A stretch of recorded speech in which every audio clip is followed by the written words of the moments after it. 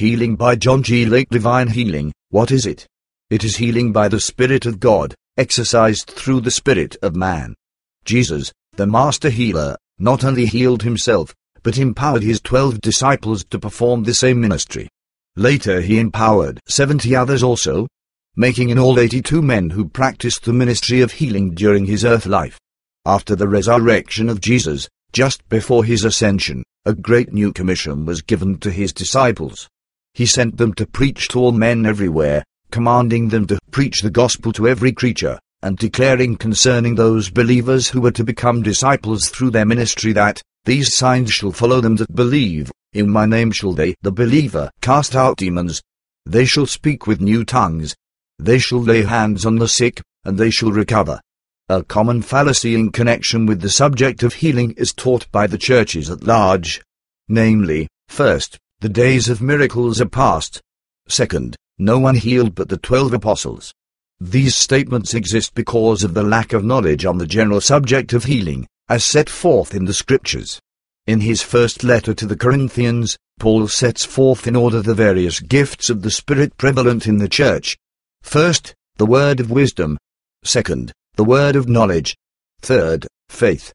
Fourth, the gifts of healing. Fifth, the working of miracles. Sixth, prophecy. Seventh, discerning of spirits. Eighth, divers kinds of tongues. Ninth, interpretation of tongues. He commends the church in that, ye come behind in no gift, all these various gifts of the Spirit were exercised among them. James, in instructing Christians concerning their faith in God, said, Is any among you sick? Let him call for the elders of the church, and let them pray over him. Regarding this prayer, he said, The prayer of faith shall save the sick, and the Lord shall raise him up, and if he committed sins, they shall be forgiven him. He further declares, The prayer of a righteous man availeth much in its working. The writings of the Church Fathers for 400 years after Christ emphasized the power of healing as known in the churches at that period. Certain sects of Christians from the days of Jesus until the present have practiced the ministry of healing, namely, the Armenians, the Waldenses of Germany, and the Huguenots.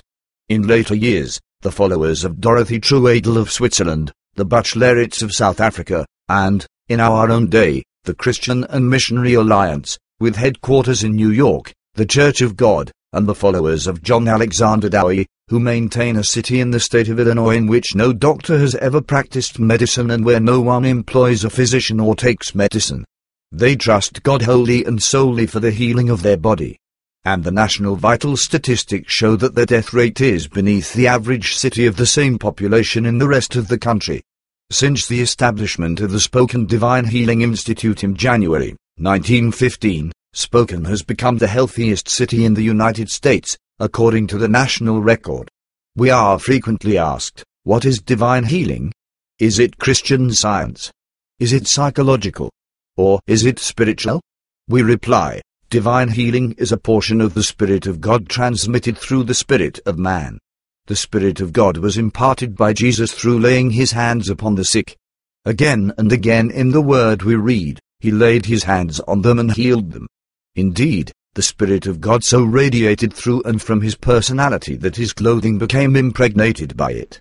The woman touched the hem of his garment, felt in her body that she was whole of that infirmity. Jesus discerned the power hath gone out of him. Having faith to touch his garment, she received the power of the Spirit into her person. So mighty was the power of the Spirit in the Apostle Paul that we read in Acts 19 that from his body were brought unto the sick handkerchiefs or aprons, and the diseases departed from them, and the evil spirits went out of them. 1. Healing by God, through faith and prayer, was practiced by the patriarchs. Abraham prayed unto God, and God healed Abimelech, and his wife, and his maidservants, and they bare children. General 20:17-2. God made a covenant of healing with the children of Israel. A covenant is an indissoluble agreement, and can never be annulled. The laws of South Carolina recognized marriage as a covenant, not a legal contract. Therefore in that state there was no divorce. A covenant cannot be annulled. God tested the nation at the waters of Marah, and made a covenant with them known as the covenant of Jehovah Rapha, A. If thou wilt diligently hearken to the voice of the Lord thy God. B. and wilt do that which is right in his sight, c. and give ear to his commandments, d.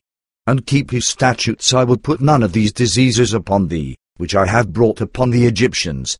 For I am the Lord that healeth thee. Exodus 15:26. 3. David rejoiced in the knowledge of this covenant.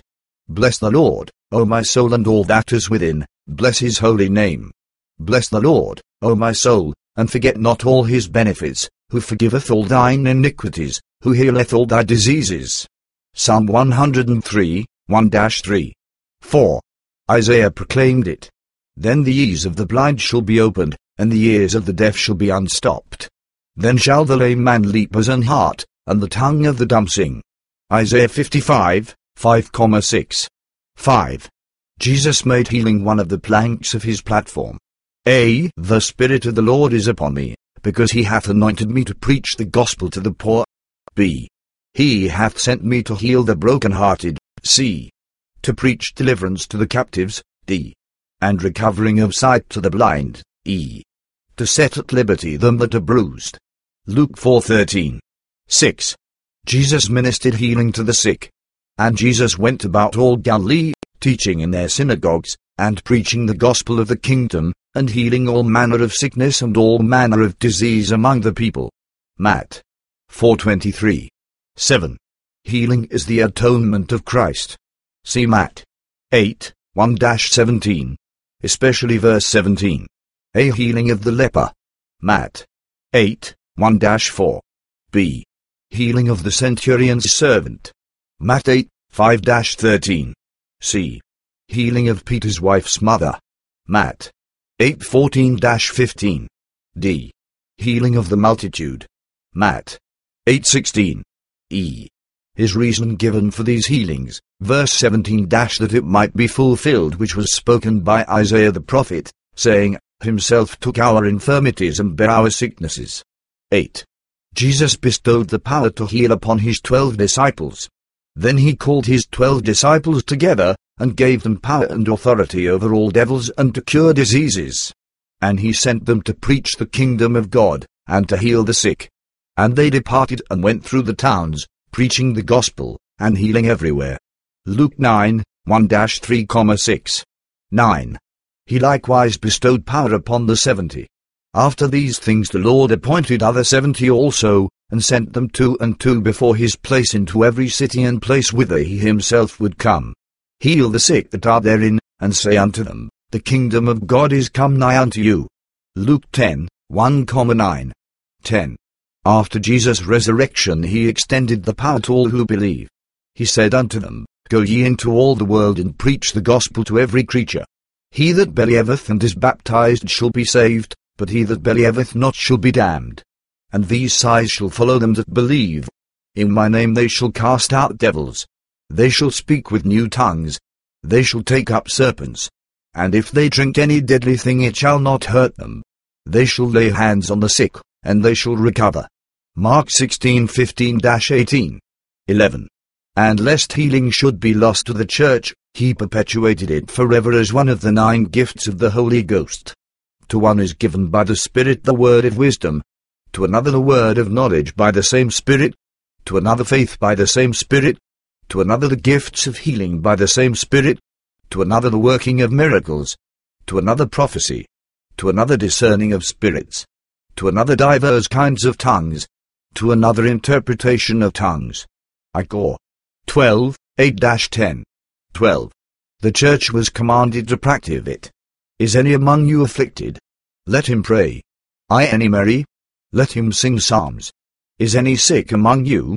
Let him call for the elders of the church, and let them pray over him, anointing him with oil in the name of the Lord. And the prayer of faith shall save the sick, and the Lord shall raise him up.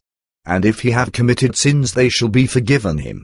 Confess your faults one to another, and pray one for another, that ye may be healed.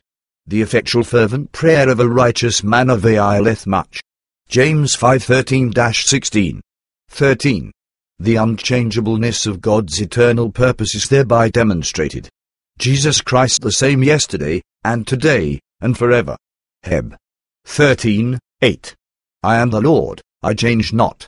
Matt 3:6. God always was the healer.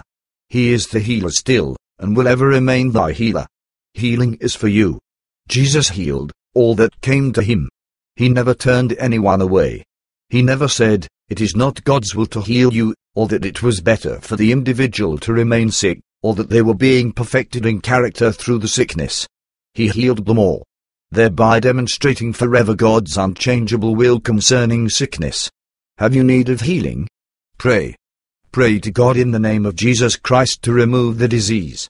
Command it to leave, as you would sin. Assert your divine authority and refuse to have it. Jesus purchased your freedom from sickness as he purchased your freedom from sin. His own self bare our sins in his own body on the tree, that we, being dead to sins, should live unto righteousness, by whose stripes ye were healed. I Peter 2:24. Therefore, mankind has a right to health, as he has a right to deliverance from sin. If you do not have it, it is because you are being cheated out of your inheritance. It belongs to you. In the name of Jesus Christ, go after it and get it. If your faith is weak, call for those who believe, and to whom the prayer of faith and the ministry of healing have been committed. Now, what is a real Christian? By John G. Lake. When I first commenced to preach the gospel, at least after I got to the point where I gave up everything else and gave my life exclusively to the gospel, a number of my friends from the city of Chicago were in the habit of coming out to hear me preach, brokers from the Board of Trade and other business friends who were in my circle. It was sort of a curiosity. One day at the club, one inquired from a friend, "Have you heard Lake preach yet?" He said, "Yes, last night." And the other said, "How was it?" "Well," he replied, "it was wonderfully apostolic." He took a text and went everywhere preaching the word. When the secretary inquired what the subject of my sermon would be yesterday, I told her it was the real Christian. I trust the Lord will let me keep in reasonable touch with the subject. However, I would rather the Lord would have his way than mine. A Christian is unique. He stands alone. He supersedes all who have gone before. He will not have a successor. He is man at his best and God's best effort for mankind. When the conception of a Christian has been established within our spirits as the New Testament establishes the ideal Christian, we will understand then how it is that men have been ready to abandon all else in the world in order to attain Christ, in order to attain his character, in order to become the possessor of his spirit. I went to South Africa in a most unique time in the nation's history, just after the Reconstruction period after the Boer War. On account of the Great War, the native populace had been frightened practically out of the country. They had gone far back from the war zone, and the war zone covered practically the whole country. The great mines were depending on the natives for labor, and it became a great issue how it was possible to carry on the work while this condition of fear rested upon the natives. Finally, it was proposed that they should bring 100,000 men from China. They were brought on a contract for 3 years. The British government sent a fleet over there and brought them all out at one time. They were a real living colony. They brought their teachers, preachers, priests, and prophets. Chinese are largely Confucians and Buddhists. At the same period, the East Indian people who live in South Africa, and there are many of them, I think in the Transvaal alone there are 250,000 of them, felt that they were not receiving the attention from the government in the way of education that they ought to, so the British government sent teachers, both religious and secular, to supply them there. So the Buddha, the Yogi, and many others came there and made their headquarters at Johannesburg. Our ministry was somewhat unique. We were the only ones who held meetings and preached on the subject of healing. After a little time it dawned on me that here was a possibility that had never come into my life before. If I could get these various priests and teachers of the various Eastern religions to come together, we might have an exchange of thought. We would have something accomplished. It would at least give me an opportunity to discuss it. So after some time the matter was arranged. At the same time, we added to our company a rabbi from Chicago, Dr. Hurst. We had a combination, I presume, representing all the great religions on earth. We were able by wise exchange and guidance and much prayer to finally bring about such a condition of fellowship among these various ones that they spoke out their hearts to each other with a great deal of freedom. Many times we sat from sundown to sunup comparing notes and going over the various teachings, etc. It had this effect on me, that I left that series with this conclusion: there is lots of light in the world, and men groping after the light. Some possess it in a larger degree than others, but all possess it in some degree. I said to a man as I walked home on the last morning, one thing surely has been demonstrated, and that is that in Jesus Christ there is a divine life of which, when a man becomes a real possessor, he has a richer appreciation of his power that no other man possesses. And I have been more of a Christian, of a real Christian, from that day than I ever was before. I am convinced tonight that there is a profound secret in the life and character, teaching and virtue of Jesus Christ, that when a man attains it he is rich indeed beyond measure. In order to have you appreciate some of the things that I trust the Lord will let me say, I want to relate some incidents. It seems as if I can teach things through incidents that I am not able to teach in any other way. Among my young friends in South Africa were two young men whom I have regarded as the brightest men I have ever known. One was a Boer. His name was Van Shield, the son of an old line stock of highly educated Hollanders. The other's name was Kritsmal.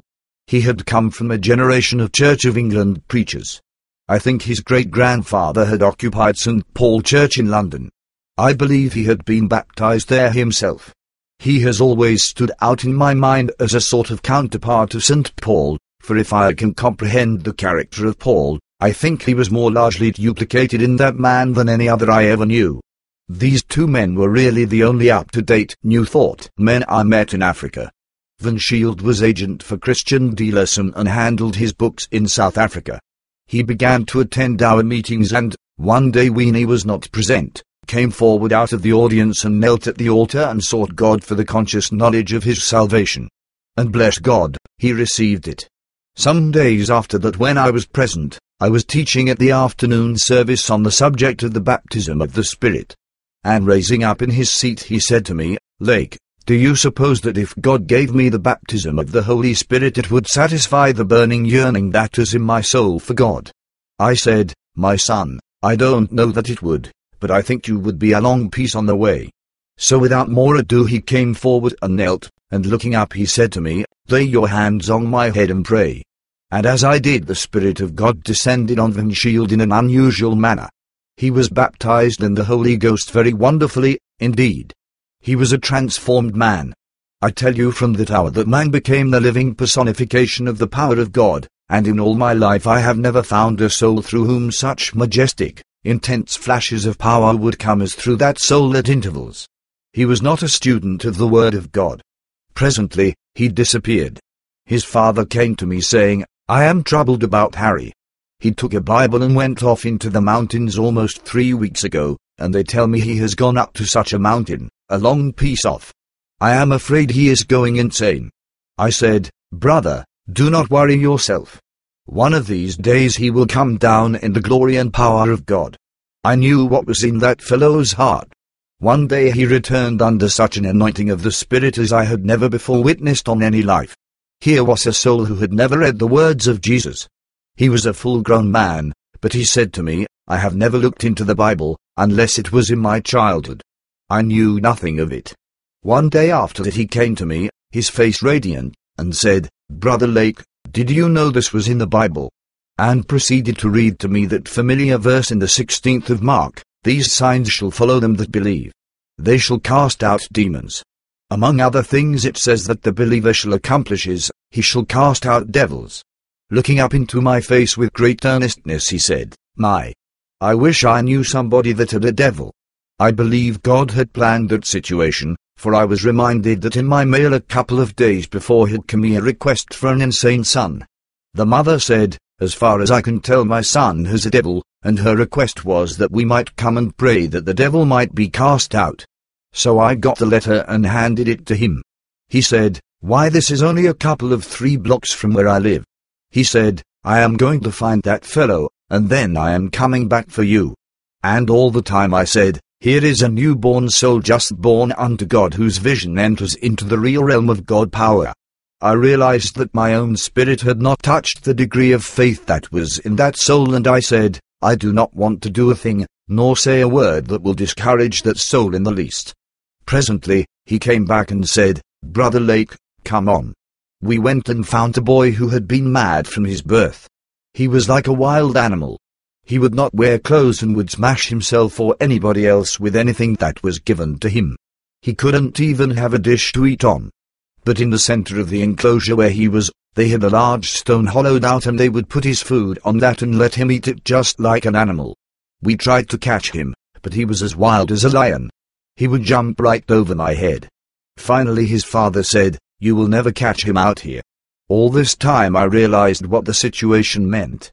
I had been somewhat of an athlete in my youth, and I said to Versus, "You get on one side, and if he comes to your side you will take care of him, and if he comes to my side I will take care of him." Now, beloved, this all sounds strange, I know, but I'll never forget that afternoon as long as I live. As I looked across to the young man, Van Shield, I could see the lightning flash of faith, and I knew that if he got his hands on the insane man the devil would come out. Presently, he landed on my side of the bed, and in an instant Van Shield sprang over the bed, laid his hands on his head, and commanded the devil to come out. In 2 minutes that man was absolutely transformed and was a sane man. The first moment of sanity he ever knew. Some time later the family moved to another section of the country, so I have lost track of him.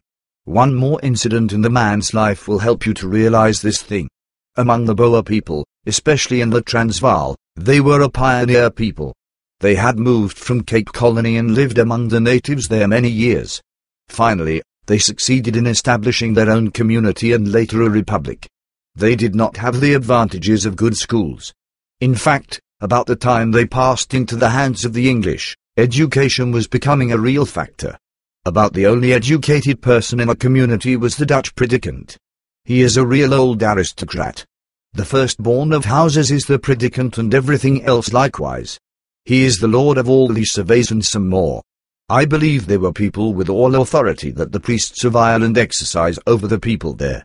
I wanted to leave you with the conception of a Dutch predicant, and then you can understand how a young fellow, unrecognized as a preacher, is situated when he begins to preach the gospel of Christ in a different manner than the predicant. One day when Van Shield was conducting a service with a couple of 100 people present, the predicant was there. He arose when he was teaching and told the people that they were being misled, etc., and that these things Van Shield was talking about were only calculated for the days of the apostles. The young man, naturally, if he had been an ordinary young man, would have been somewhat nonplussed. But presently he said, "I will tell you how we will settle this thing. There is Miss Lyra, whom we all know. She is stone blind in one eye and has been so for 4 years. You come here, and I will lay my hands on you and ask the Lord Jesus to make you well." And picking up his Dutch Bible he said, "And when he does, you will read the chapter," designating the chapter she was to read. God Almighty met the fellow's faith. The woman's eye opened right then, and she stood before that congregation and, covering the good eye, read with the eye that had been blind, the entire chapter. I know her well. Visited at their home a great many times. Now I will return to the other young man, the most extraordinary incident that I have known in the life of any other human being, unless it was the history of St. Paul when he was on his way to Damascus, when suddenly there shone around about him a light, brighter than the sun, and he says, "When we were all fallen to the earth." They were probably on horseback. I heard a voice speaking unto me, and saying in the Hebrew tongue, "Saul, Saul, why persecutest thou me? It is hard for thee to kick against the pricks." And I said, "Who art thou, Lord?" And he said, "I am Jesus whom thou persecutest." Cratesmore was visiting one night at the home of some friends, a few doors from my home. These young people with whom he was visiting had just recently been baptized in the Spirit themselves, and they were very anxious about this friend and had been praying a great deal about it. This same night he was in the tabernacle, and his friend said, "Come down to our home." So he went. These two men, Cratesmore and Van Shield, were the highest developed men. I believe Cratesmore was the strongest man, physically, I ever met. He was an altogether unusual character. And here was a dealing of the Spirit of God such as I have never known with any other individual. After a time, I believe it was suggested that they pray. He was going to stay all night. Harry said in speaking of it afterwards, "It was not my custom to kneel." As I sat in my chair I began to realize that a peculiar power was taking hold of me. I said, "It must be some sort of a psychological condition that I am not familiar with. Anyway, I will have nothing to do with it." And he sat up in his chair and shut his teeth and endeavored to resist. the Spirit of God intensified, and he said, I will not yield. For 2.5 hours he sat there while the perspiration poured off his person, until there were little pools of perspiration oozing from his shoes. But at the end of 2.5 hours, as this battle was going on, a voice spoke within him and said, I am Jesus. And instantly he said, if you are the Christ, you can do anything you like. The next moment the Spirit of God deepened upon him, and he began to speak in tongues by the power of God. Craitsmell, after that anointing, became the most remarkable preacher of the gospel I have ever known anything about. He travelled that country from end to end when he didn't have a cent. I met him once when he had no shoes and his feet were cut and bleeding. But he established congregations of Christian people for 350 miles down through the wilderness. Bless God. Now then I will return. I have told you these incidents in order to demonstrate to you that there is a force in the Christian life that mankind has not gotten hold of in any great degree. But the thing that interests me most, and I endeavor to present to you the facts of a Christian life, is the inquiry that comes to me day by day from souls that I deal with in the healing room. How can I enter into the consciousness of the presence and power of Christ? That is the real issue in all our hearts. We see the thing that was burning in the heart of Nicodemus when he came to Jesus in the night time, and said, Rabbi, we know that thou art a teacher come from God, for no man can do these miracles that thou dost, except God be with him. John 3:2. But Jesus, disregarding all that, said, except a man be born again, he cannot see the kingdom of God. That which is born of the flesh is flesh, and that which is born of the Spirit is spirit. Marvel not that I said unto thee, ye must be born again. John 3:6-7. The birth again of God, the conscious incoming of the Spirit of God into the life and being and personality, lifts mankind out of the condition of the professing Christian experience into the place of divine consciousness and power. The baptism of the Holy Spirit was the common experience of New Testament times. The New Testament was written by men who had the baptism of the Holy Spirit. It was written to churches that possessed the baptism of the Holy Ghost. Indeed, in my study of the New Testament, the disciples seemed to consider it essential that each have ye received the Holy Ghost since ye believed. And they said unto him, We have not so much as heard whether there be any Holy Ghost. And he said unto them, Unto what then were ye baptized? And they said, Unto John's baptism. Acts 19:2-3. And then he explained what John's baptism was. He said, John verily baptized with the baptism of repentance, saying unto the people, that they should believe on him which should come after him, that is, on Christ Jesus. Acts 19:4. Then he laid his hands upon them, and they received the Holy Ghost, and began to speak with tongues, and magnify God, and prophesy, etc. There are only 5 cases on record in the New Testament of persons receiving the baptism of the Spirit: the church at Jerusalem, 120, in the 2nd of Acts; the church at Samaria under the ministry of Peter and John. That is the case of Simon, the sorcerer. When he witnessed the manifestation of power that occurred at the hands of the apostles, he offered them money, saying, Give me also this power, that on whomsoever I lay hands, he may receive the Holy Ghost. But you remember the answer, Thy money perish with thee, because thou hast thought that the gift of God may be purchased with money. The next case is in the 10th of Acts, where the Gentile church was baptized in the Holy Spirit, the household of Cornelius, as Peter preached the word. No altar services there. No laying on of hands. There the Holy Ghost fell on all those who believed. And I tell you, it is my conviction to this hour, that is the real manner in which the Lord desires to pour out the Spirit in these days. We had mighty few altar services or prayer services, but the power fell upon the people as they sat hearing the word of God. I have witnessed the Lord baptize 50 people in an ordinary service like this on a Sunday evening.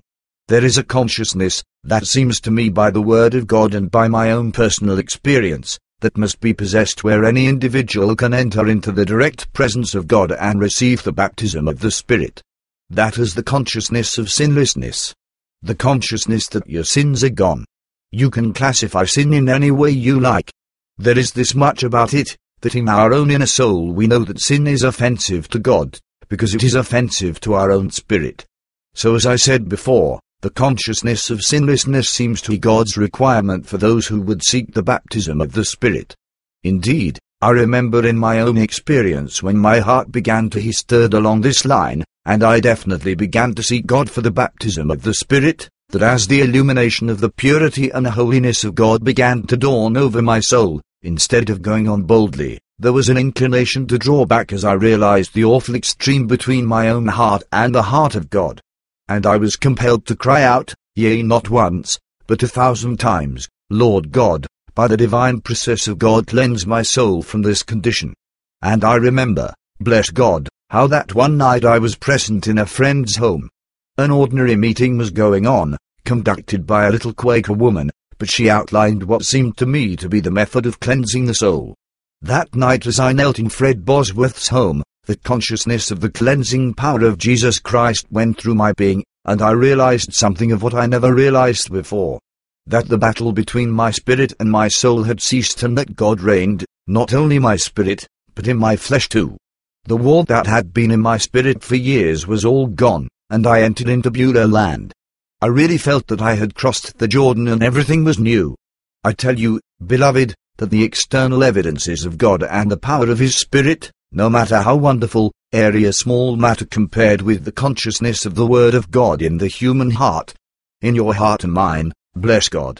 In the 17th verse of the 14th chapter of John there is this one verse. While Jesus was discussing this subject with the disciples, He said, He is with you, that is, the Comforter. He is with you, and shall be in you. There is a definite possession of the Spirit of God by which the individual becomes the conscious possessor of the Spirit of God. Indeed, the Word of God puts it in this forceful manner. Know ye not that your body is the temple of the Holy Ghost which is in you? 1 Cor. 6:19 paraphrased. It is God's purpose, as outlined by Jesus Christ in this word from cover to cover, that man shall be the conscious possessor of the Spirit of the living God, the Holy Ghost. That is the real Christian. That is the thing that has been lacking in the church throughout the centuries that are past. It was that consciousness of God's presence and God's power in the disciples and the church of the first centuries that wrote across the pages of history the wonderful, wonderful record of Christianity of the first 400 years. There were 30 million Christian martyrs, those who were slaughtered in the Christian wars, etc. 30 million gave up their lives for the Christ. There was a spirit that made it so intense, so powerful, that had such a power of induction that the world got out. Bless God. But there came a day when the church traded the communion of the Holy Ghost for the smile of the world, and then the long, long night of the middle century followed. Ah, yes, and then the holiness movement did the same in such a gradual manner that only the sanctified hearts noticed. See that Dancing with Each Bold page. TP, but bless God, I tell you we are living in a day and hour when the Spirit of God has come into the world afresh, when the consciousness of mankind is opening up to God in a manner that they have never opened before. There is an awakening in the world from ocean to ocean, from pole to pole, as there never was before. And I believe, bless God, that God Almighty's outpouring of the Spirit upon all flesh is at hand. And though we are receiving the droppings and our hearts are being warmed under the impulse of the Spirit, the day is not far distant when the flame of God will catch the soul of mankind. And the church of the latter day will close this era with a place of divine glory excelling that of the early church. This is according to the prophecy of the word. If the former rain was abundant, shall not the latter rain be more abundant? Bless God. If the disciples, without the train of Christian history behind them that you and I have, were able to enter into the divine consciousness and power of the Holy Spirit in such a way that they left a stamp upon Christianity, how much more shall men and women who have the advantage of 2,000 years of Christian record enter into a diviner consciousness than ever the apostles possessed? The eternal God hath ordained that mankind, being united with him as one heart and as one soul, shall glorify the Lord Jesus Christ in manifesting his life and character, his person and being. If then, God's purpose for mankind is to receive the Christ, shall we not yield ourselves body and soul and spirit to the conscious control of the Spirit of God and let him manifest himself in us in humbleness and meekness, bowing lowly at the feet of him whose we are and whom we serve? Down in the human heart crushed by the tempter, feelings lie buried that grace can restore. Touched by a loving heart, wakened by kindness, chords that were broke will vibrate once more. Our God, we ask thee tonight that thy almighty power shall be upon each soul. that as we endeavor to yield ourselves to Thee for the conscious cleansing of our nature from sin and its effects, that Thy power shall lift us into that consciousness of oneness with God, whereby from Thy soul to our own will flow the divine unction of God, that we, being cleansed from sin, may manifest God to mankind, that the hungry world and the dying race and the wandering world may be brought back into oneness with God. Amen.